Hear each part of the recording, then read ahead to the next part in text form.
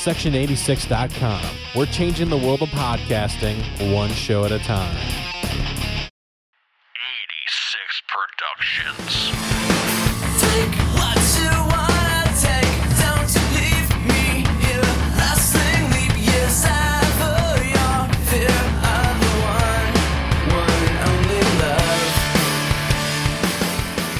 Hello and welcome to Off the Mark, the best podcast providing the most in-depth insight and analysis into the world of professional wrestling. On today's show, we have Aaron, Roger, and Doug to join Andrew as we discuss this month's view from the turnbuckle. So, Aaron, we got to talk about it. We have a couple contracts that were expired and they weren't picked up, one being Cesaro and Kushida. What are your thoughts on both those not getting picked back up? Yeah, so we talked a little bit about Cesaro the last time that we spoke, but Kushida is a brand new one, and that one just kind of quietly went away, and it looks like Kushida is actually going to be going back to New Japan Pro Wrestling. So, we're going to talk in a little bit about what that could mean for the other side of the fence, and if he would be potentially going to another brand. But I think Kushida, look, he did what he needed to do in NXT. He was never going to get called to the main roster, so I think that this is smart for him to get some experience in America and then go back home. Or do you think he's just going to wait till after the Forbidden Door show? But yeah, this is a surprise to me. I mean, have you heard also the conspiracy theory about Cesaro being a cameraman? Anyone? I did hear that one. So yes. So there's this guy who's built like Cesaro. I don't think it's him, but if it is, this is a really weird thing they're doing. But there's a cameraman who they keep showing who looks very similar to his build and his height, and he always has a mask on, so you can never see his eyes or anything. But oh well. So Doug, what do you think about the fact that both those contracts they just kind of let it happen? I'm not surprised about Kushida, just knowing he was a Triple H person. Triple H was big on bringing him in and everything like that. So along with everybody else that was a Triple H person, they're gone. But again, not surprising. He's not the biggest of people. He's a name among independents in Japan wrestling. So it'll be exciting if he goes back to New Japan and whatever door may open for him there. Cesaro, I think, is absolutely hilarious in the fact that of all the people to grab the brass ring, you would think Cesaro would have done that, time after time after time. He is somebody that has also reinvented himself, I feel like, several times under Vince's, hey, we need to change this up. And so he'll change up a little bit, become a tag team wrestler, become this. He's always been that utility knife kind of person to fit whatever role they needed. And now all of a sudden they let him go. I'll be excited to see where he goes. He's an excellent talent of wrestling. And I'm kind of curious. I haven't looked into it too much, but I think there's something between him and Miro. I don't know if it was they don't like each other in real life or whatnot. But I do know that I think it was Miro that posted something like Cesaro's too scared to come to AEW. I know they feuded in WWE before. I don't know if there's any real life beef. I really don't know that I've heard many people say bad things about Cesaro, but he's a very talented wrestler who's going to have a robust market. NJPW, AEW, Ring of Honor, Impact. There's a lot of people where I think he could fill a great role. He's an unbelievably talented wrestler. The only weakness he's ever had was he's not a great speaker, and there's ways to fix that. You just find people to speak for him. That's an easy flaw to cover up. So I'm excited to see what he does. I hope he shows up in AEW. If that debut a couple weeks ago had been Cesaro as opposed to the tall basketball player, much, much better. I would actually kind of really like to see him go to New Japan and just join up with the United Empire. Ooh, yeah. Or be in the G1. Yeah. And let's talk about. There is some sad news that happened. We touched it a little bit, but Scott Hall passed away, unfortunately. It was just under really weird circumstances, and you would think that guy would have gone a different way, but it was a blood clot that took him, of all things. So, Roger, I mean, what do you think? What are your thoughts about Scott Hall, as especially in passing in his whole career? Yeah, I mean, we touched on last week or last time we talked. Scott Hall is one of the people I'm always going to associate with 90s wrestling. He's not Shawn or Brett, he's that next tier, and his NWO invasion is one of the iconic moments in wrestling history. Razor Ramon, I mean, he dripped charisma. I always knew Scott Hall would pass away. And unfortunately, I was always terrified it was going to be early because of drugs or his demons or whatnot. For it to have been the way that he did is sad. Wrestling lost an icon. And I don't know if he's necessarily the first, but it's one of those ones of, I think we were a little bit more accustomed to the people in the 80s dying, the Warriors, the Pipers, the Savage. But now it's the 90s. Now you're starting to see Razor Ramon is older. Kevin, he's passed away. Diesel is older. All those guys, the people that we grew up with, unfortunately, are hitting that age where it's really dangerous because a lot of them lived dangerous lives. So it's a shame. It's a real shame because Scott Hall, for all of the bad things you have to say about the Clique, and there are many things to be said, it was almost never really Scott Hall. Like, he was one of the people a lot of people had a good thing to say about, other than this guy just has demons. What a redemption story. I mean, I'm just going to go the opposite of what Roger said, even though he said everything correctly. It's just, what a story. What a life. There's one person I would love to have sat down and just listened to stories from him. Being able to hear some of the podcasts that he has done, talking about stuff that he did in the past. And it's like, wow, I can't believe that there are people that did that and are still walking in amongst us. And I'm very sad to hear him go.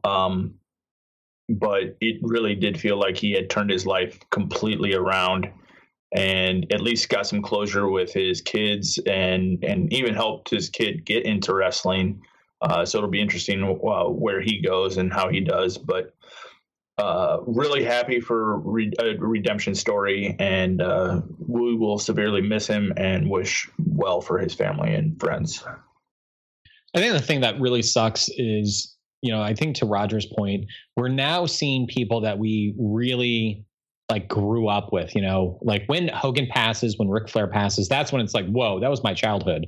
This is like my teenage years, so to see Razor Ramon pass away, and at some point in time we'll see Waltman and we'll see Shawn Michaels and Bret Hart and Kevin Nash, and that's going to suck because that's your teenage years, and to have them go, it's like you kind of look at yourself, you're like, oh crap, I'm getting older too. I saw some of my heroes from my teenage years happen, and I loved Razor Ramon. I thought he was great. I remember watching the match with him in 1-2-3 Kid Live.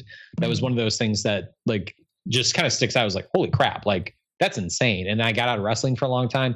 Somebody had mentioned it, oh yeah, Razor Ramon and Diesel are there, but they're going by these other names, and they're with Hogan, and he's a bad guy. And I turned on wrestling again, and I was just I was hooked. And ever since then, it was just all right, I guess I'm back. And part of that is because of Scott Hall, and just the contributions. There's so many to even go over in this short span. Yeah, and I agree. I mean, it is sad that that he's no longer with us, but I'm just glad he was able to turn his life around, and it wasn't something dumb where he might have hurt someone else instead. Again, a blood clot. So, but something positive though. Samoa Joe is now the Ring of Honor and we'll say All Elite Wrestling ROH TV champion. So, which is impressive because I still remember when he had the belt originally back in the day. But Aaron, I'm just surprised. Do you think that this is smart to bring Samoa Joe onto AEW TV representing Ring of Honor?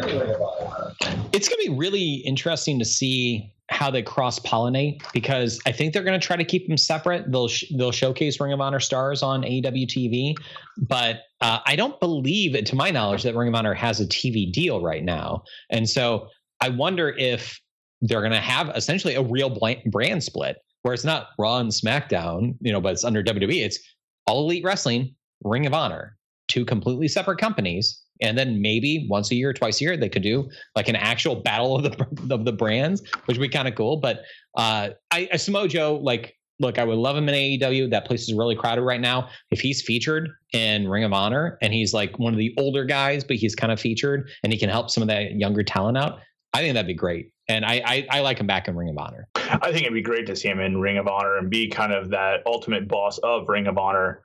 I believe the TV championship, I'm trying to look it up now. This is actually it would be the cycle for him for all Ring of Honor titles. I don't think he ever held the TV title before. So now he has the X Division title. He has the main title. I do even believe he has the tag team titles. It was the pure title at the time. Pure title. Okay. Yep.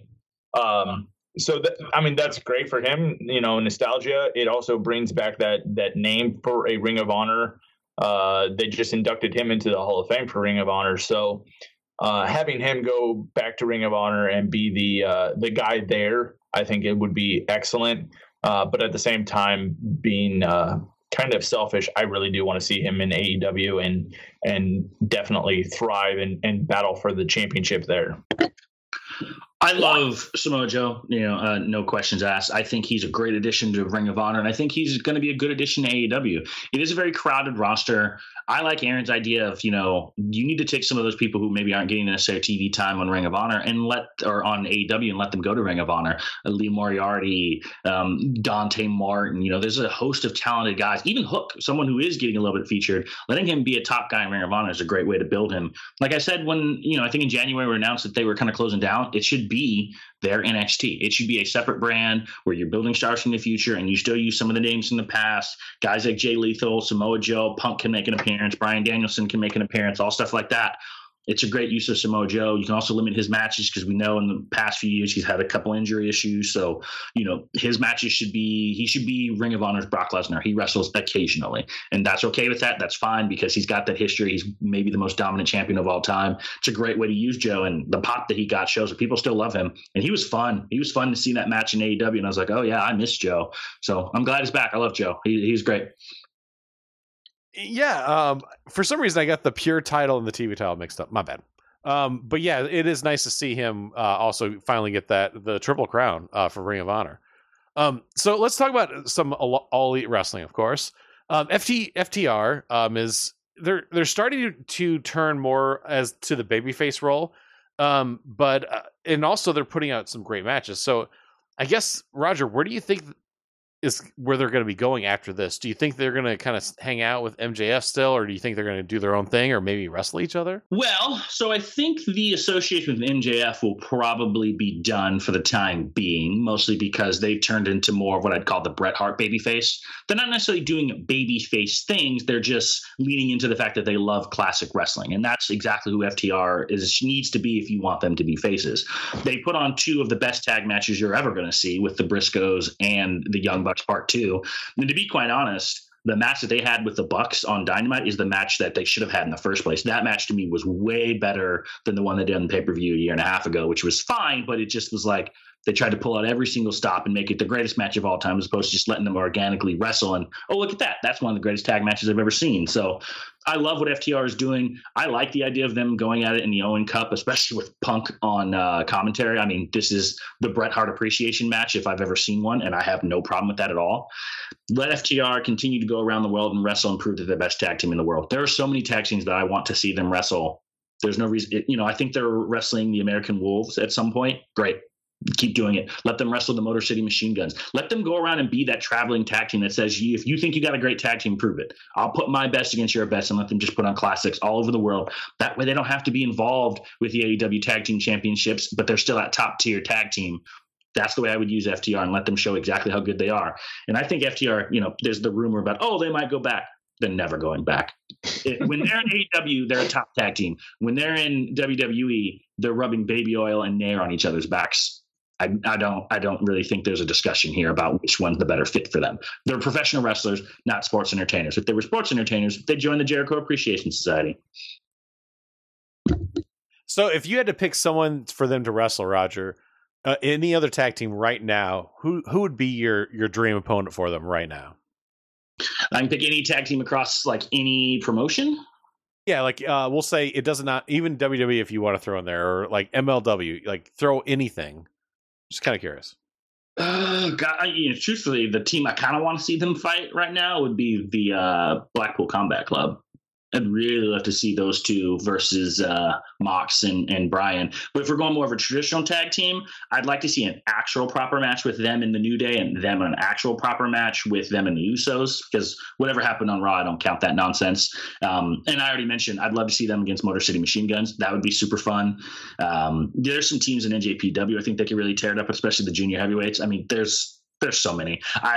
So, yeah, I mean, you pick one. Just give me a great tag team, and I'll be golden. I can put two guys together who aren't even a tag team. Give me Ricochet and Ospreay versus FTR. It'll be great. I'll be happy. I think it's funny that I was watching BTE on Monday, and they've been trying to set up the Young Bucks versus the Hardys now that the Hardys are in AEW. And just on this week's episode, the Hardys said, after a loss like that, maybe we should go face FTR and be a real good classic match. I was like, that's excellent. I wouldn't mind seeing that match. The Hardys versus FTR would be good.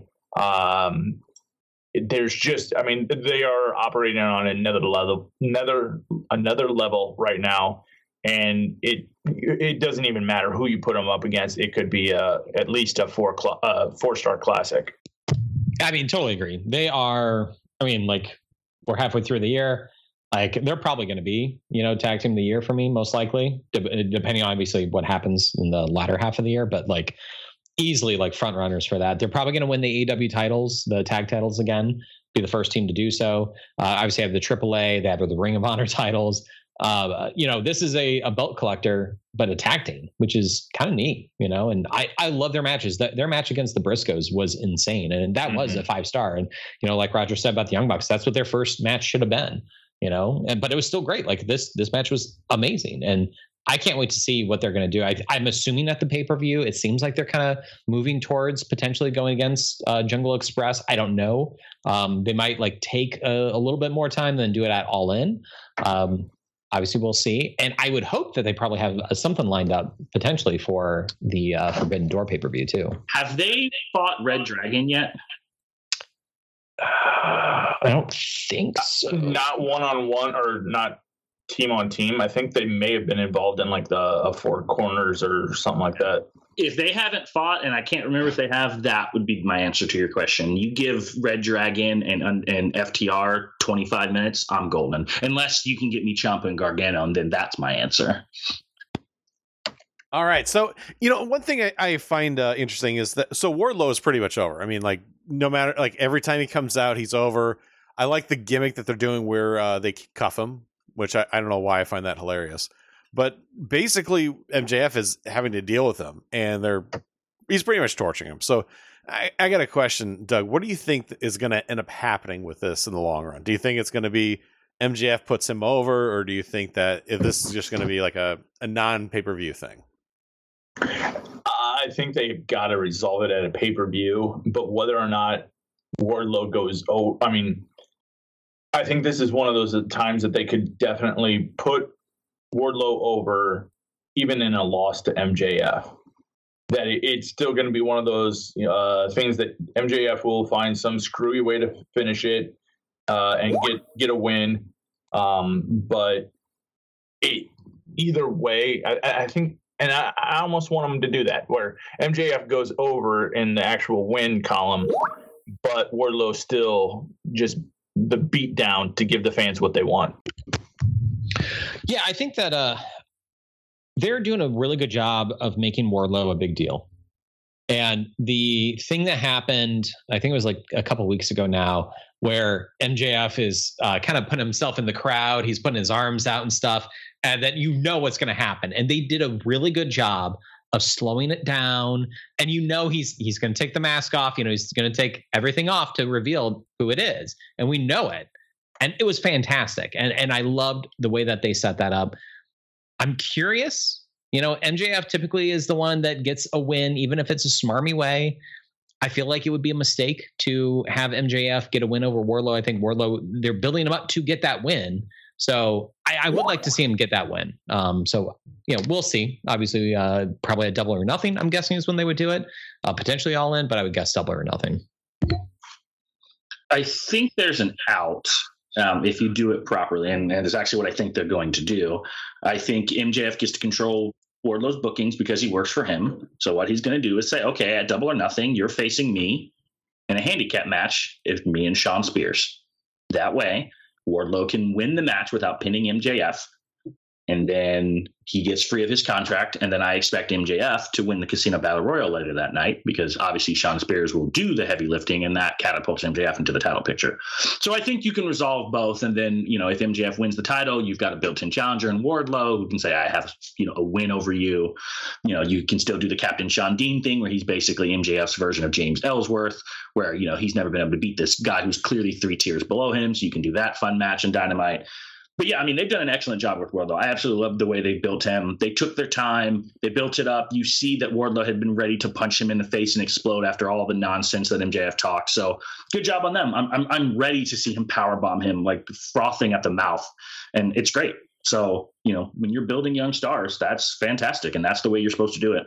Now, something that I was actually, I don't like this, but with the Blackpool Combat Club, they added Yuta.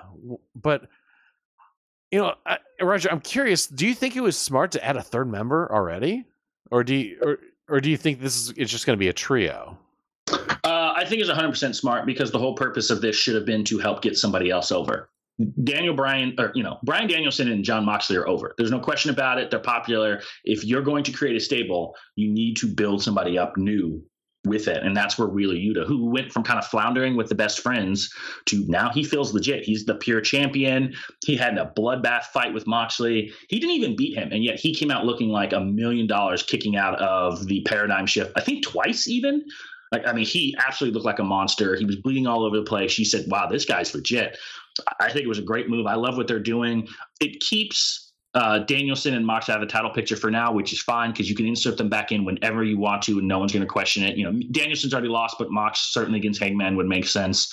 So I love it. I think it's a great move. I wouldn't even mind them adding a fourth guy, but if they stay at 3, so be it. I wouldn't mind them adding a woman. I think that would be a great move because someone like William Regal should be a mentor to younger people because of his history and his respect in the industry. So I think so far, good move.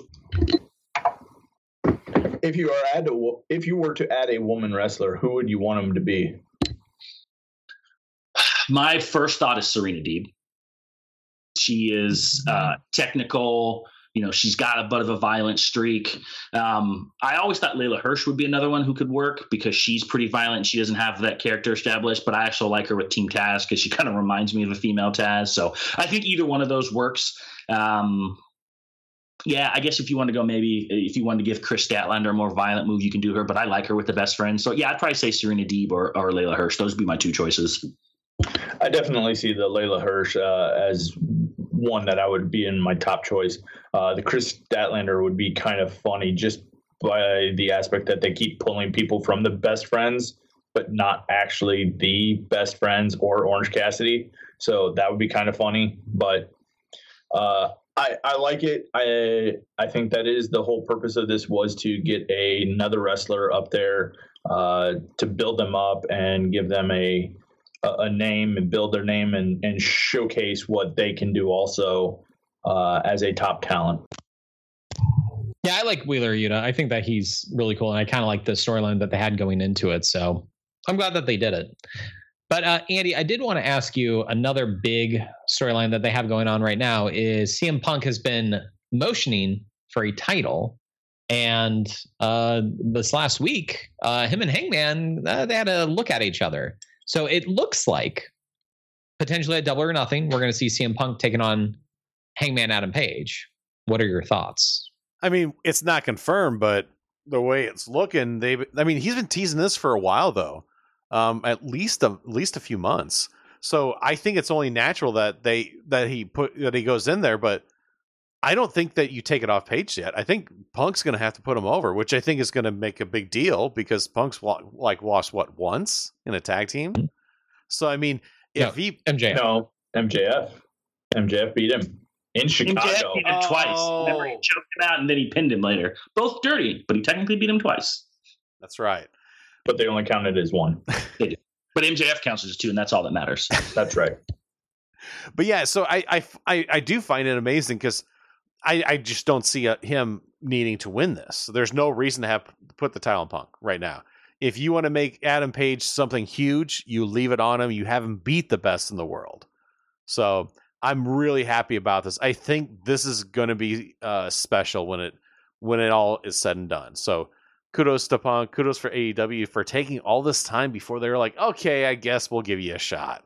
So unlike some places like, WWE where they'll just give someone a title shot just because. Yeah, I like the idea of them taking each other on. I'm a little mixed on who I would have go over. Like part of me is thinking like, oh, you have CM Punk go over and you have a established veteran, hold the title for a little bit, and then he puts over maybe a younger talent. But obviously, then he is taking it off a younger talent, so that potentially could hurt Adam Page. So I have some mixed feelings about that, but I think that they could put on a really good match. I think also give Punk the mic and let him cut some promos. I'm curious what a babyface Punk would be, because it's babyface versus babyface. So what is Punk going to say? He's not going to come out and not going to do a John Cena on him and call him a dynasty, and it's not him as a heel where he's, going against The Rock. It'll be different. But I don't know. I mean, I'm interested in seeing it. This is something I would buy the pay-per-view for, to see Punk in this type of role. I think Punk is best utilized winning this match for the clicks and the attention that it would get for AEW. I think Hangman should win this one, though, just due to the fact that, again, building up your own stars and everything like that. I love Hangman Page, but at the same time, it really seems like his storyline is not necessarily the biggest showcase on the show. Having him go up against Punk kind of puts it back up there. Having him beat Punk would definitely put him back in a more, I hate saying that, main event status aspect, but he needs some more. I even hate saying he needs more quality wins because he beat Daniel Bryan. But at the same time, he needs more quality wins. He needs some more big matches to win to legitimatize his title run. But at the same time, I could see them giving it to Punk just because you want to make your title the storyline to go forward. And there would be a lot of other people that Punk could put over eventually when he loses the title. To me, you brought in CM Punk for two reasons. One was to get eyeballs on your product, which has been accomplished. And then number two was to have him help you make superstars. MJF feels like more of a superstar having feuded with Punk than he did beforehand.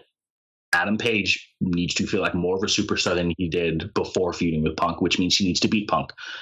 Should Punk be AEW champion? At some point, absolutely yes. Not right now. They've always been very good with a story and a plan. And to me, the plan is not move to CM Punk. CM Punk doesn't need to beat Adam Page. CM Punk needs to go the distance with Adam Page. Adam Page needs to beat him and cement his legacy as one of the greatest champions of all time. So to me, this is a no-brainer. You have Page win here. Look, it's not, you don't bury Punk. You don't have him get squashed in 6 minutes. This match should be fantastic, and it goes 30-plus minutes. But at the end, this needs to be Hangman Page who can say, I beat basically the King of the Indies and Bryan Danielson. I beat the other King of the Indies and CM Punk. I took down Adam Cole, right? Like he's beating a who's who, because like Doug said, he hasn't really been the focus of the show, but he's kind of quietly been putting up a resume that is legendary. If he knocks down all these people, you look and go, wow, that's one of the greatest set of title defenses you've ever seen, which of course makes things better for when MJF inevitably beats him and says, I beat the guy who beat all these guys. So I think it's Page. There's no question about it in my mind. I think this match will be really good. I'm excited to see what Punk does on the mic, because I think this is when you get him leaning more into his heel type territory, and that's when Punk really shines. When he can kind of let loose and really kind of dig into him, that's when you're going to see the Punk that we want to see on the microphone. So I'm kind of excited for this feud. What do you think, though, about like with what Doug had said, kind of the business side of things, right? Like we're thinking about, it makes sense this, elevates Adam Page. Totally understand what you're saying there. But with the clicks and getting people maybe a little bit more like invested, like, oh, I remember CM Punk. Oh, he's their world champion. I want to tune in and see, like, and then potentially, let's just say, like, they kind of WWE it and they do a rematch 3 months later at All In or at, but not Revolution, the other Full Gear. And they do a rematch there and Punk drops the title back to him, so he puts him back over. What do you think about something like that? I already saw that, actually. It was called WCW. Mm-hmm. And I have no interest in seeing that again. I don't want to see 50-50 booking either. I don't want to see 50-50. I don't want to see them WWE it. I don't want to see them WCW it. I don't want to see them TNA it. I understand that clicks matter and it generates, revenue and getting people eyes on the product and all those things. But that's what WCW was notorious for doing. That's what TNA was notorious for doing, right? Oh, look, we signed this big name. He comes in and wins the championship. Rob Van Dam comes in and pins AJ Styles night one. Now, not that this is a Punk thing, but the future of your company is not CM Punk. The future of your company is Hangman Page. The future of your company is MJF. Those are the people that you should be working to ensure are built as the pillars and the foundation of the company while you're building up the next set of stars. That doesn't mean you bury Punk. That doesn't mean you bury Danielson. But Punk doesn't need to be champion right here, right now. When the story calls for it, great. If MJF has a long run and Punk's the one who takes us off him, we'll all be like, fine, that's great. That makes sense. Punk winning this, it's just a bad move. Would it sink AEW? No. Would them putting back the title in 3 months sink them? No. Would I call it stupid? I would. There's just no need for that. Let Page beat him. Let him continue to solidify himself as a great champion and move on. Punk has plenty of other feuds that we are dreaming to see him do, especially Punk versus Danielson. I can't wait for that feud. So he goes up for the championship. He says he wants to challenge for him. He loses. Great. That means it's his first clean loss, which is a big deal. And then he moves on and continues to shine. All right, so we talked about some of the best wrestling. Let's talk about some of the worst. So Vince McMahon delivers a 0.5 star match with McAfee. Roger, just curious. I thought it was more like -5 stars, but I'm a little biased. So what did you think about this horrible thing? We'll just call it that. I don't even know I would call it a match. It felt more like a segment, if that makes sense. Look, I don't want to watch Vince McMahon wrestle anyone who isn't Stone Cold Steve Austin, because Vince versus Austin is like a callback to the greatest feud of all time, so I'm fine with that. Anything else, I didn't need to see Pat McAfee versus Austin Theory in the first place, or Theory, or whatever his name is. He might just be in a couple weeks. But look, I understand that there are things that WWE does that are not for me, like 95% of their product. This is one of those things that I don't enjoy. Austin coming back and giving McMahon the worst stunner of all time was quite hilarious, because the first time he gave him the stunner, Vince botched it and it was terrible. So it was full circle, and that's great. But I know who this is for, and this is not for me. I'm someone who enjoys what AEW does. What WWE does is a very different demographic that they're targeting. And for those people, I hope they enjoyed it, because not my thing. I am both concerned and also really, really curious. Pat McAfee, is he okay? Is he gonna pass away in a few days? Because this seemed like a make-a-wish, and I can't blame him for taking it. Pat McAfee, get well soon, I hope. But aren't you also a little old for Make-A-Wish? But who knows? I don't blame him. If you were to tell me that I had to go on, if Vince McMahon came to me and said, "Hey, you're going to have a match at WrestleMania," and I'll be like, "Awesome." And he goes, "But you have to lose to me," I would be still thrilled to be able to say, I get to wrestle Vince McMahon at WrestleMania. Awesome. But I'll give you the win on somebody else. You can have that. But then you have to face me and lose. No problem.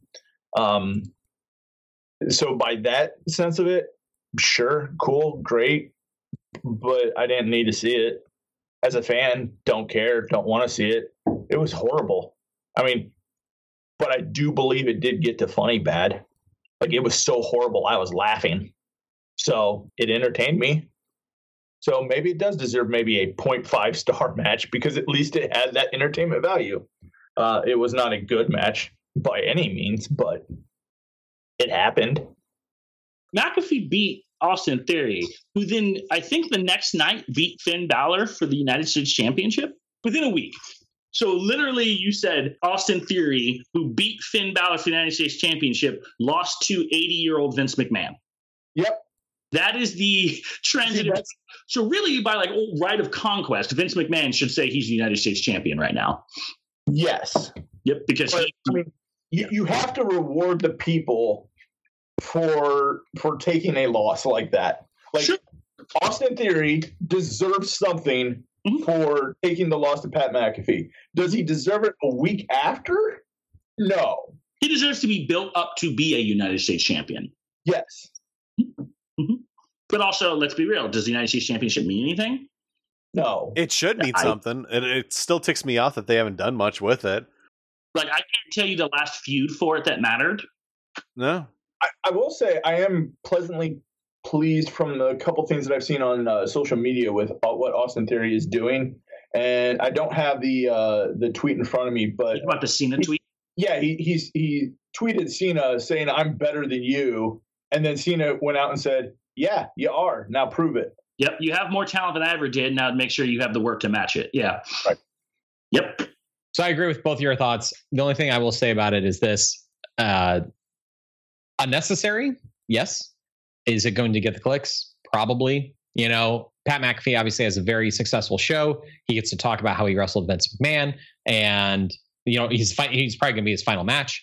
He gets stunned by Stone Cold. I mean, this is purely the entertainment aspect of sports entertainment, and yeah, it's not for me. It really isn't. The one thing I thought was kind of funny is Meltzer came out and he's like, well, this was not a very good match. It's like, what did you expect it to be? You have a 76-year-old man coming out there. Were you expecting a 4-star classic? Like, I mean, Vince has put on some good matches before. I'm not saying, 30 years ago. Like, I'm not expecting him to go out there at 76 years old, even though he's built pretty well. Like, you know, he obviously is taking care of himself, but I'm not expecting him to go out and have a amazing match. Like anything above 1 star, I would be shocked at, you know. You're telling me that if Ric Flair came out of retirement at 76 and wrestled like Kenny Omega, you wouldn't think they can get it to 4 stars? I mean, Flair could probably get it to like, you know, with Omega, like to 3, maybe. In the Tokyo Dome? Tokyo Dome, you add 1. Yeah. Okay, so 4 stars, yeah. Oh man, you know, the one thing also that, you know, I want to just touch real quick on, I had a lot of fun watching Knoxville and Sami Zayn wrestle. Like, surprisingly, it was not a great match. It was hilarious and entertaining. So I just thought that was something that because watching that and then coming to this, you're like, oh, it can't be that bad. And then they literally stunk it up. But so the other thing also that happened right at the end of this was all of a sudden you hear the glass break and Stone Cold Steve Austin comes out. And Roger, can you describe the stunner for me that he took? So he kicks him, and I think Vince either forgot what was happening or he lost his balance, which, look, the man's 76 years old. Losing your balance is going to happen. But he like falls into the ropes, I believe, and then Austin tries to save it and recover it, and then it almost turns into like a diamond. I mean, everything about it was awful, but it was kind of like what Doug said. It was so bad that it became funny because it's obviously ridiculous. Austin's retired. Vince is 78. 30 years ago, they couldn't get the stunner right. Like, I remember him botching it when he stunned him, and Vince took it like a flip. I mean, it was just bizarre. So it was, you know, it was kind of poetic in a sense that, like, it doesn't matter whether it's 97 or 2022. Austin and Vince botching a stunner doesn't really matter because it was cool to see the boss get stunned. The only good thing about this entire segment was Austin, right? I mean, he was fantastic. It was great to see him. I was fortunate enough to see him live when he wrestled his last match. So to get to see him come back was great. You know, thumbs up. Love to see him. But that's it. That Austin was the part of this segment. You go thumbs up. Everything else, I could have done without. Like, if they'd have just had an interview and then Austin would have came out, would have been just as happy. You're talking about Theory, right? Obviously, yeah, no, definitely. That's the. So I don't know if you guys ever remember when NXT, Austin Theory once did the thing where he pulled the hood off and yelled, "It was me, Austin," the whole, like, just to reveal it. So they've made that play on that words before. So whenever he's revealed as the higher power again, it'll be glorious. I also like how Vince almost had a heart attack listening to Austin Theory's music. Like, he freaked out because he totally botched it. He thought it was freaked out because it was supposed to be Stone Cold's and it was Theory's. And can we talk about Austin Theory's stunner, by the way? He took like a Mario jump or something. Oh yeah, in the air. Like, wow. Yeah.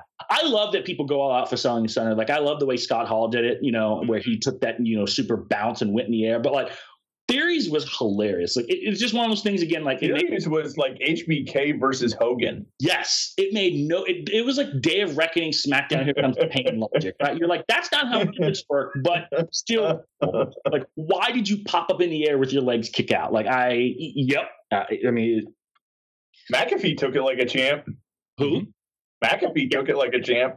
I mean, you know, I'm not gonna lie though. You're not gonna beat Rock Stunner for me. Like, I just love the way Rock pulled the stunner. Just chaos happened in the ring. Like, he got hit by he got slapped by a tornado. So clearly Matt Hardy was involved. But it just, right, he was spinning around and bouncing off the ropes, and he's just like, everyone has their own unique self in a stunner, and it's great. And including Vince. I don't know what he's doing. Doing something, and it's a sell. I've got nothing else to add. I think we've pretty much touched on all we could on this. I mean, this was the fun bad of WrestleMania. The Sami Zayn versus Johnny Knoxville was, I thought that was also fun bad for me. it got to that nice little point of fun bad. It was comedic, but again, it's nothing I really need for a WrestleMania. So, yeah, it was there. It's something else that I finally they did something with this, but Bianca Belair, she has the WWE Raw title, women's title now. I don't know why you needed her to drop it to Becky and then drop it back to her. I still don't know that part. But Aaron, what do you think about this whole thing that they've done? I mean, I'm super happy for her that she won, because I think she should have been the women's champion this entire time. But do you think that this might be too little, too late at this point? No, obviously she needed to beat Becky. I think it was a burial if she didn't. And, like I said, and I'll repeat just in case anyone is your first show, I said for SummerSlam, she should have beat, I think it was Carmella in like 3 seconds. And then she should have said, like, look, I'm the best in WWE. No one else can beat me. Like, you've thrown everybody at me. Who's left? And then Becky Lynch comes out and Becky Lynch beats her, because she like got overzealous and she was like, oh crap. I am the best, but like, I wasn't prepared. Like I made a mistake. And that's what you call a character arc, where you like, go like, I still am the best, but I got to train to be the best, and I can't just like, get in my own head or whatever. And so like, it was the right move, but man, like that burial at SummerSlam, like that was terrible to me, in my opinion. To me, it is, you are righting a wrong. Bianca should have never lost at SummerSlam like that. But it's just, for me, it was a little bit of almost too little too late. Like, she deserved to be the champion going into this. This should have been set up where Bianca was the champion and Becky was the challenger going into WrestleMania. That made more sense to me. But WWE doesn't do long-term booking. They do, let's do this for the clickbaits and then we'll try to fix it later. And Becky's little title run was, I mean, I don't really remember much of WWE for the past year. And I mean, truly, honestly, it's not been a product worth watching at all. I mean, I've even kind of just stopped watching the highlights. If I see it in my Facebook feed, I'll see what happened. But other than that, I'm not interested. So I'm glad that Bianca won.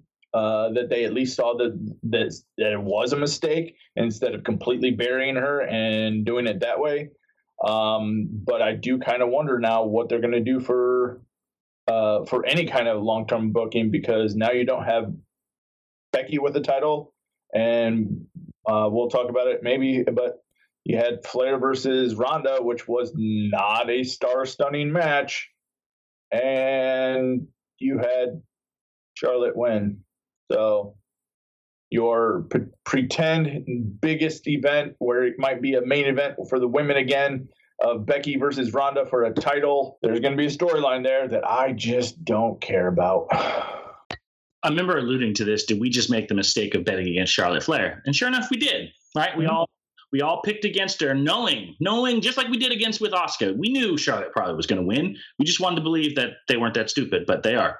And that's all I really need to say about that. So I agree with Aaron that I would have done it differently. I think it's fine to have Becky eventually win the championship. But it would have been, have Becky do something ridiculous where she cashes in her rematch at the 15th minute mark of Bianca versus Carmella, and then she takes advantage and hits a cheap shot. So it was very clear that Becky was, taking advantage of the situation, and then she just refuses to give Bianca a rematch. Like, nope. Actually, for once, enforce the little known rule about no rematch and says, no, Bianca, you get no rematches, and makes her earn it. And then Bianca has to train better, and she has to fight through. She has to qualify to get to the Rumble. Becky tries to screw her in the Rumble, and then maybe Bianca wins a 2-time, and she wins the Royal Rumble because they wasted on Ronda for no good reason. And now Becky can't run. And then you have this match and you have this moment and you actually had a good build to it because the ending was fine. The right person went over. You made her look like a star. It's just the entire story up to it kind of sucked. And Becky's title reign was forgettable. So it's not like did she beat anybody worthwhile? I don't think she beat Sasha. I don't think she beat Asuka. I don't think she beat Charlotte. I think the only time they interacted was when they switched the titles and kind of threw a hissy fit with one another. So it was like that is what you killed her for, with a forearm and a rock bottom. And it just, again, there's no story. The division is too thin. There's so many problems, and sometimes it just is what it is. But this was the right ending. It was just the wrong beginning. So, you have better storylines. Not that AEW is perfect with this either, because their women's division has a lot of things we can fuss about. But this is not the way you should be booking future superstars. And let's talk about, I think on night one of the biggest things that happened was Seth Rollins had an opponent, and it was Vince's pick. And then, just out of curiosity, I mean, Roger, were you pretty excited when he came out? No, not really. One, I knew it was him. And two, Cody is fine. I wasn't on the Cody hate train AEW as much as everybody was, but it was very clear that the crowd had rejected face Cody Rhodes, like, the guy who had solved racism and trying to be the American Dream Part 2. That's Cody Rhodes as a face is okay, but he's bland. To me, Cody was always at his best when he was wearing the ring of Ring of Honor, and he was kind of the entitled little brat who was a legacy kid. I mean, to me, that is Cody at his best. Brandy is best as a heel. And when they kind of tried to force him face, it made sense that he left. Do I really care about Cody Rhodes in WWE? No, because I have no faith that he'll be anything more than what every other guy who gets called up from NXT or a different company is, which is he'll win a secondary title. He'll be a 10 o'clock champion. Maybe he wins the world title. That doesn't matter. Do I think he has a chance in hell against Roman Reigns? No, they're not going to put Cody Rhodes over Roman Reigns, and you'd be insane to think otherwise. Is he going to beat Brock Lesnar? No. I mean, yeah, he'll beat Seth Rollins because Seth loses all the time, and then he magically shoots back up the card. But this was a waste of Seth Rollins. I'll say it again, and we'll talk about it later. Seth shouldn't have been in this match. This Drew McIntyre versus Cody Rhodes would have been fine. I 100% would have been fine with McIntyre, and Seth should have been somewhere else helping a really terrible match actually be good. But Cody, look, I'm glad they gave him that nice little entrance, and I'm glad they gave him that promo. Call me in 6 months. Call me in 12 months when he's back to Stardust. Call me when he's in the Andre the Giant Battle Royal next SmackDown before WrestleMania. I don't have faith in their creative to actually utilize him long term. And if they do, I'll eat my words and say good job. But just like we talked about Adam Cole, they won't use him properly. They won't use Finn Balor properly. And there's a list of guys. They won't use FTR properly. I mean, it's just they cannot use enough people properly because they only build around 3 or 4 people at a time. This will be the most. I mean, like, I'm already penciling in Cody Rhodes as my fallen from grace. This is, to me, this is what it's going to be. He took a payday. Good for him. Good business deal for him. No problem with him moving over. But this was definitely just a business move, a payday, and he couldn't stand the fact that even though he was Mr. I started AEW, now you have Bryan Danielson, and now you have CM Punk, you have Adam Cole, you have all this other talent that is so much better than him, and he realizes not only is he not going to get another title shot because of his stupid little condition, but he's not going to get a title shot because he's not the best wrestler. It's not the best storyline, and I want to be a face. I need to be the face. Well, you're no longer the face of AEW, and if you think you're going to be the face of WWE, I think there's one way that he would be the face of WWE. I think that Vince would have to pass. Would he have to marry Stephanie? He would have to marry Stephanie. But I think that, because I do like Cody Rhodes, I don't think he's like you build everything around him. I still think Seth Rollins has it. And I'm surprised they're not pushing him more. But bringing Cody in, yeah, he's going to have a good dance partner. But at the end of the day, I mean, for some reason, Vince hated Dusty, which I don't get. But then Triple H loved Dusty. I mean, that's why he was in NXT, so Vince wouldn't have to see him. But yeah, I find that Dusty never looked like what he wanted in a superstar. right? Dusty definitely didn't have the WWE look. Yeah, I mean, he was a bigger guy. He was round. You know, Hulk Hogan was steroided out, ripped. Macho Man steroided out, ripped. Ultimate Warrior steroided out, ripped. Right? Andre the Giant, literally larger than life. All of those people had a physical attribute that Vince McMahon craved. Dusty Rhodes looked like one of us. He was average height, larger than width. Would you say a son of a plumber? Son of a plumber. You know, great talker. He talked with a lisp. You know, so it's like those aren't the things that Vince McMahon sees as a guy I want to put on the face of a TV truck, or the things I want to push on a billboard. I mean, Mick Foley even could never really breach that glass ceiling because he looked like one of us, and he killed himself for the company. So it's like, I'm not surprised that Dusty never got higher. And to Doug's point about Cody, you were a great big fish in a small pond, but once that small pond got filled with sharks, time to go. I will say I'm probably more hopeful than you guys. It is WWE, so like I don't know why I'm hopeful. Fool me once, fool me 27 times. I don't know, but I'm really hoping. Like how I feel like we willed CM Punk into becoming a champion. We willed Daniel Bryan into becoming a champion. There, I'm not saying like people are going to get behind Cody Rhodes in that way, but I feel like he went back and they had, here's what we're planning on doing for the next 3 years. It's an outline. Here's the ideas that we have. I'm assuming he has something in his contract about winning the title.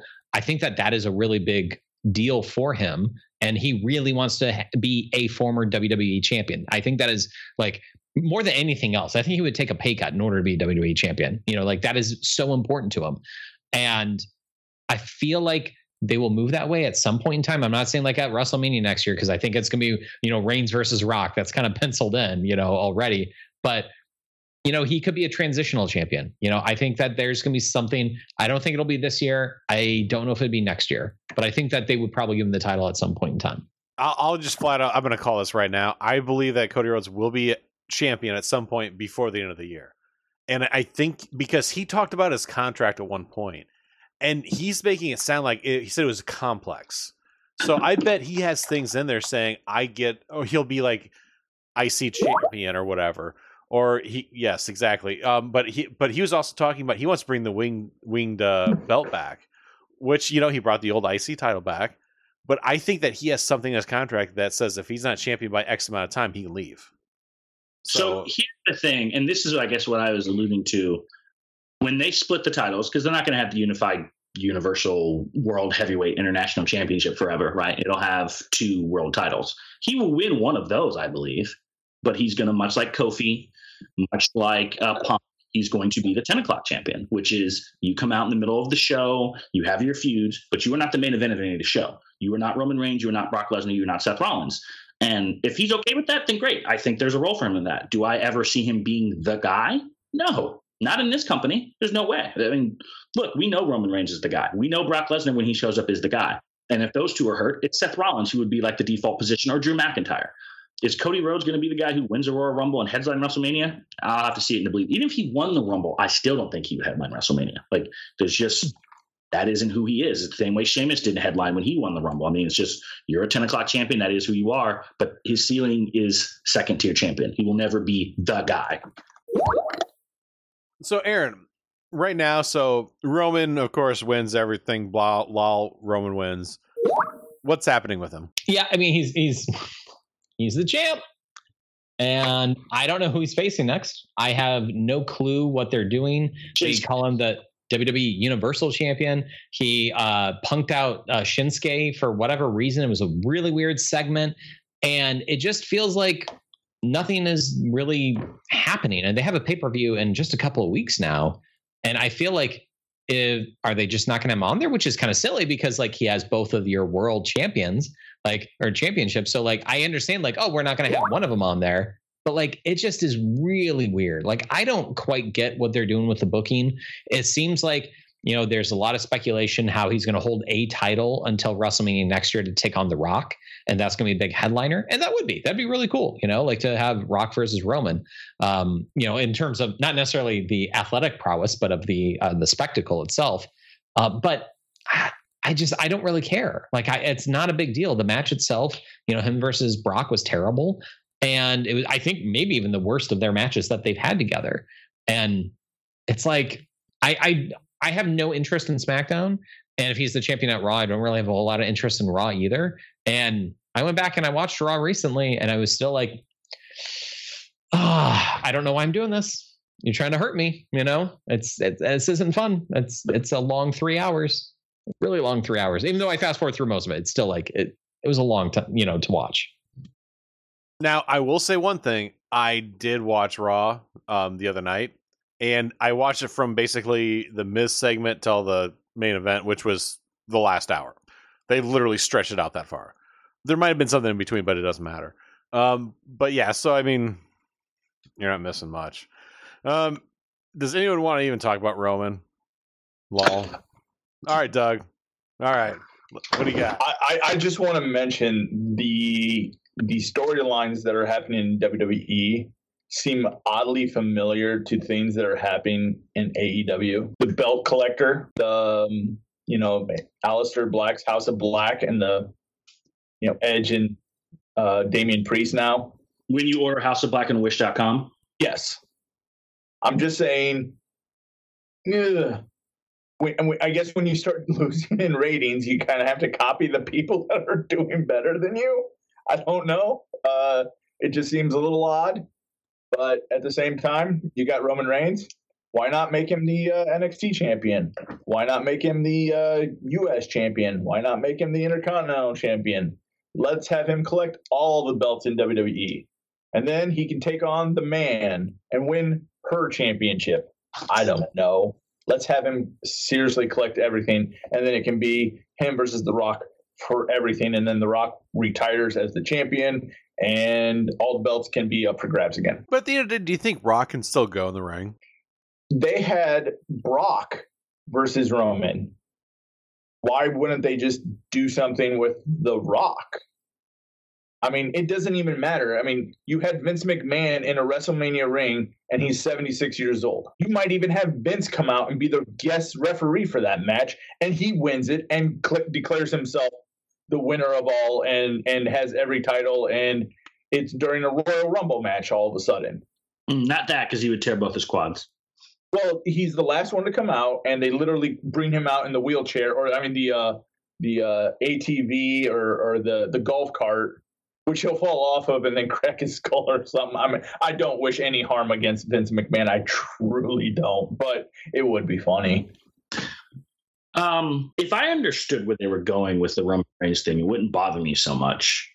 But everything they have done has basically been, let's build Roman as the biggest star of all time. He's going to beat Edge. He's going to beat Cena. He's going to beat Bryan. He's going to beat Brock. He's going to beat basically you name it. Everyone but Seth Rollins he beat, strangely enough.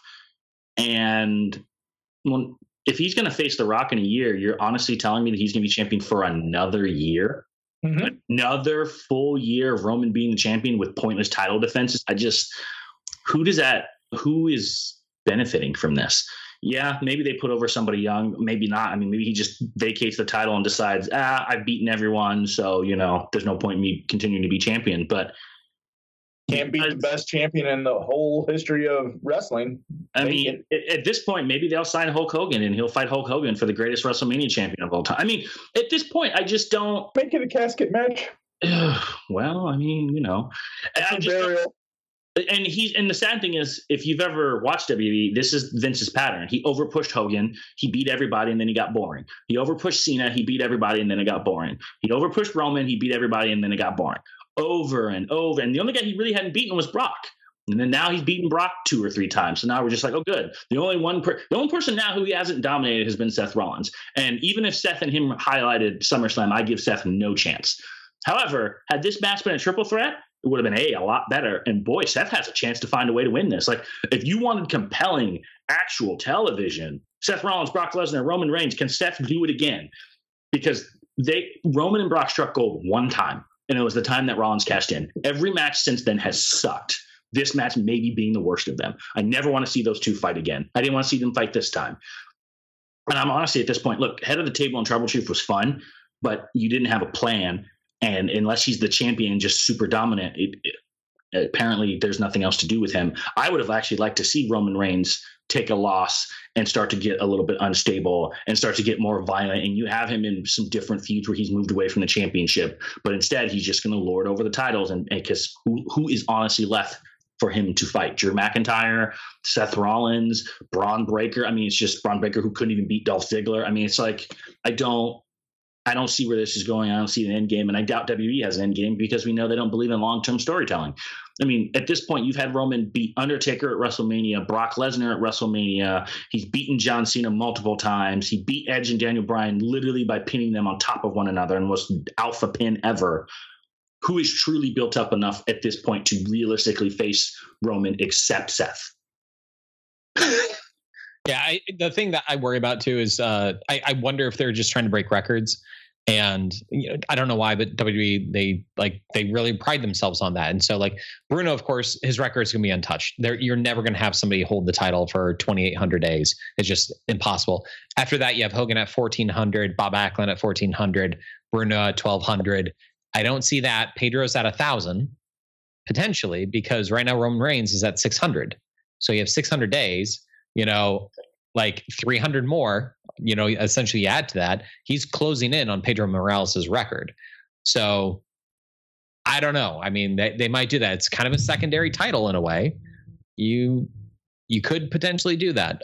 But it's boring. Like, it's not interesting. Like, you can have somebody as a champion back then and not have it be that big of a deal that they hold it for 7 years because it's like, oh yeah, that's right, Bruno's the champion. Like, that wasn't a weekly show, that wasn't. That was something that you saw like once a month, maybe once every other month, and you might see, him wrestle. So I don't know. I feel like it's short-sighted. You can have year-long reigns, that's fine, but 2-year-long reigns, 3-year, really? Like that's getting a little long in the tooth there. And I just want to point out, if I was booking Roman Reigns this week, I would have Hornswoggle take him on, except that Roman Reigns would have to be on his knees the entire time. Of course, basically what Hogtied and Hornswoggle would beat him in 4 seconds. It would be an Insiguri, if whatever it is, the small version. He would walk up, but while walking up, he'll accidentally kick Roman in the nuts, which is his weak point, and then hit one shot to the face. 1, 2, 3. So, anyways, I'm literally calling you my entire paycheck to watch this happen. Shut up and take my money. It would be the shortest pay-per-view of all time. And then everyone would be like, that was worth $50. I see what you did there. Hornswoggle, shortest pay-per-view. Yes. If we were doing Raw versus SmackDown GM mode, 5-star classic. If Dave Meltzer were rating this, 7-star classic. All right. So let's thank our sponsor, HostGator. Are you a blogger or a podcaster? Or you're just not happy with your web host? You need to check out HostGator.com. You're going to find web hosting made easy and affordable. HostGator offers unlimited disk space, unlimited bandwidth, one-click script installs with a free side builder, hands on the best control panel out there. Stop by today and try free demo to see how easy it is. And if you use a special coupon code off the mark, you're going to save 25% off your web hosting packages. So what do you got to lose? Check out HostGator.com and take a bite out of your web hosting costs. And check out Section 6's off the mark page and click on the banner types to save big on items from WWEshop.com. So probably I think the most important news of recently is the Forbidden Door is going to be in Chicago. Looks like we're going to that. It's NJPW, New Japan Pro Wrestling, taking on All Elite Wrestling, AEW. Now we don't know yet any matches, and we don't know if it's going to be only NJPW versus AEW. There's some cross-pollination because some of the folks they're in Bullet Club together, or they were in Bullet Club together. So you might have some AEW and NJPW folks coming together to take on some combined folks. But I was kind of curious, and I just kind of want to go around and have a quick discussion, kind of what some of our dream matches are. So, Doug, let's start with you because I know you're a big NJPW fan. Is there 1 or 2 matches that just kind of stick out to you that look, with what they have, the talent right now, I would love to see this. Obviously, we've already seen Omega Okada before, but is there anything else that you're like, I want to see this match? I will pay as much as I can to see this. There's too many for me to name just one. But if I'm going to go off of realistic possibilities, Aaron and I both had the pleasure of going to the New Japan event in Chicago. And one of the matches that I think could happen, and I'm actually very, very excited to see it, and they kind of teased it for Washington, but when we looked at the Washington card, Tanahashi already has a match. So does he accept Moxley's challenge to fight him in Chicago? So Moxley versus Tanahashi, very likely possibility of happening. Love to see it. I think that would be a great match. But ultimately, out of the dream matches that I've seen, I think one of them that I'm going to be most excited for, I don't think a lot of people would be excited for, but I'm definitely down for this one, would be the Pac versus Ospreay. Those are two high-flying matches or people that can also do the strong style and just look like brutes. Ospreay at the Riot, Chicago Riot thing was amazing and just put on a great show. So those two would definitely be one that I would love to see them wrestle and put on a clinic, much to the same kind of feel of Ricochet versus Ospreay. Yeah. And Andy, how about you? Is there a match that, you really want to see, like, potentially? Okay, so the one I really, really, really want to see is Punk versus Kenta. I just want to see that. GTS versus GTS. That's one of them I would really like to see. I mean, I'm trying to think. I mean, I want Malachi Black to wrestle someone. I don't know if I want to see him wrestle Jay White, but I want him to wrestle someone from the Bullet Club at least. I'm just not sure who I want to pick though. And Danhausen has to be there. I think we have to have a comedic spot, because you can have great wrestling, but I think, sitting there watching, like 4 and 5 star matches, you're gonna have to have something kind of comedic at some point in there. And I think Danhausen can come in, and I'm not sure we can put from New Japan in there as well, but I think something really? You don't know who to put into that match because there's really one person in New Japan that. Yeah, I mean, it's definitely Yano, 100%. Yep.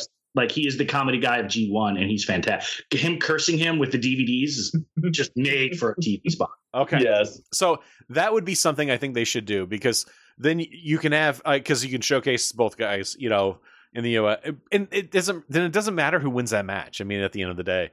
Even if they come out and do like where they do commentary or whatever, and they or they try to I don't know, like have a rap battle or something stupid like that, they can make it entertaining, and then have Orange Cassidy come out and do his little kick, and so everyone goes nuts. Just something comedic. I hope they would have as well, but but Punk Kenta, I really think that would be the big moneymaker, because I've been looking, I can't find anything showing that they wrestled at some point. So. And Roger, how about you? Is there a dream match that kind of sticks out for you that potentially would be worth going to? To me, I want the best wrestler in Japan over the last decade, which is Okada. No question in my mind. I think he has elevated the game.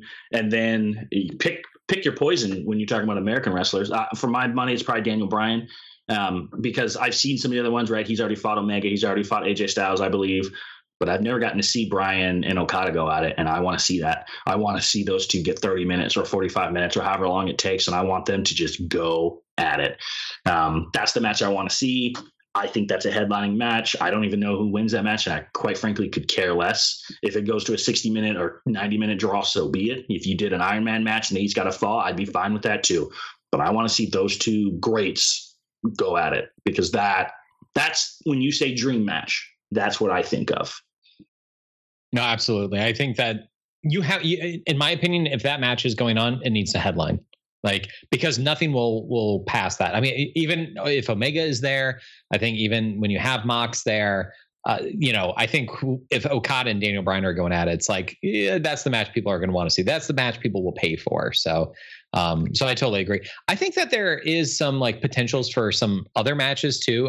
One that I saw people throw out and I was like, oh, that'd be interesting, is Sting versus the Great Muta. And obviously, look, they're in their late 50s, early 60s. They're old, right?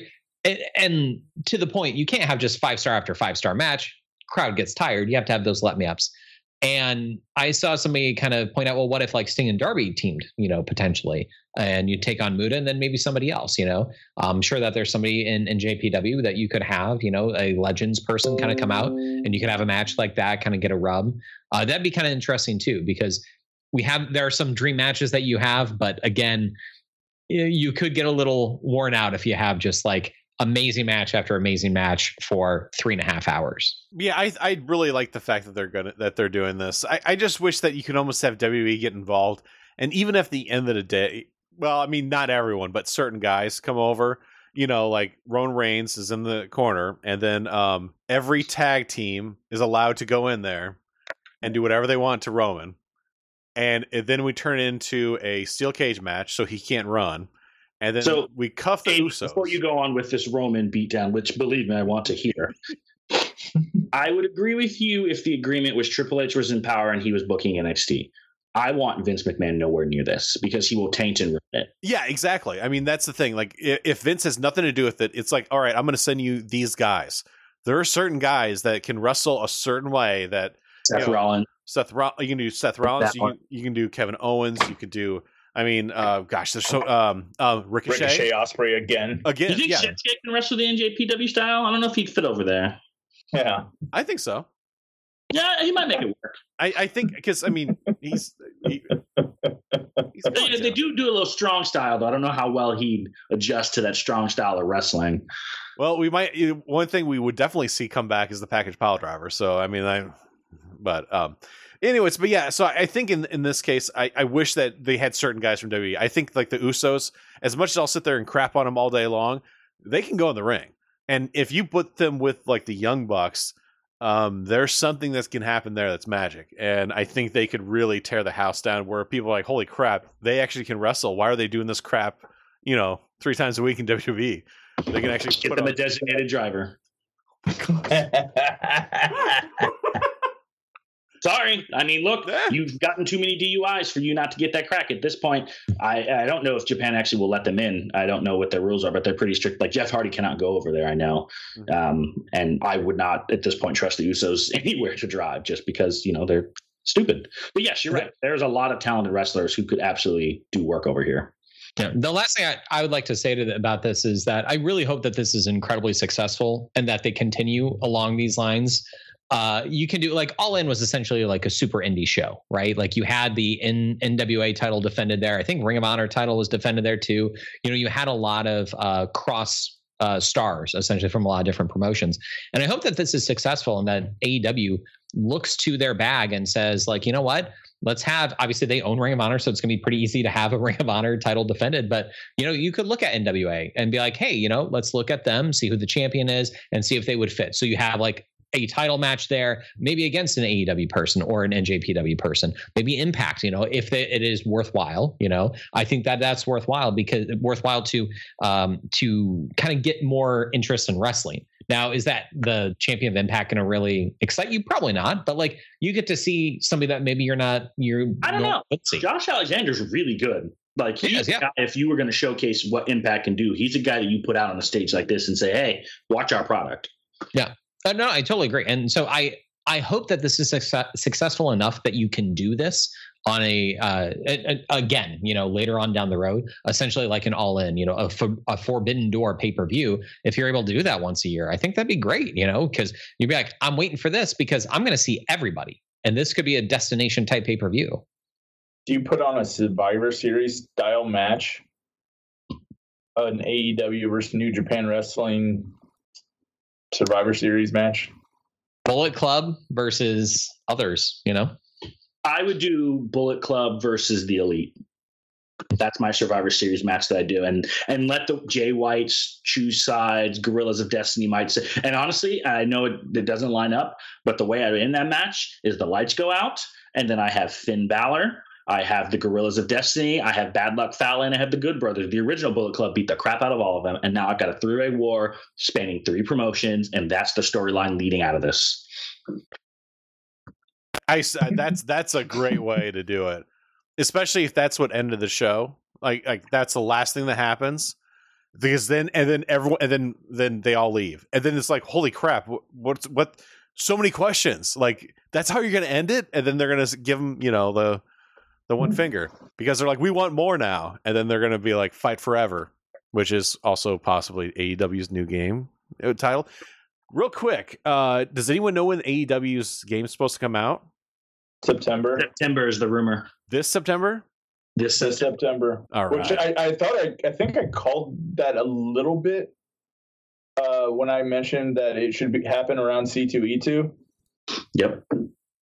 And C2E2 this year is the first weekend in August. So I am not expecting it to be released in August, but I am definitely hoping that they make the announcement of the release date there. Final question for Andy and Aaron. Since it has been 6 years since me and Doug dominated you for the tag team titles, are you two finally going to step up and actually like provide a challenge, or are we just going to go on the longest reign of all time in history still? Oh, let's just put it I this think way. as we talked Night about, one. the title's vacated. I don't recall. No, we voted, and two people said Yeah. vacate, and you have to have a majority on that. So it was 50-50. And I think actually your partner voted that they weren't vacated because you abandoned him. So it was actually 3-1 on this one. Not just once, twice. Twice you abandoned him. I'm All not right, so going that's to all get in the time we there. have for this week. If you're into the Twitter, you can follow us at Off the Mark 86. I want to thank Andrew Hughes, Aaron Hughes, Doug Hahn, and Roger Cave for joining us as we discuss this month's View from the Turnbuckle. And until next time, see you in the ring.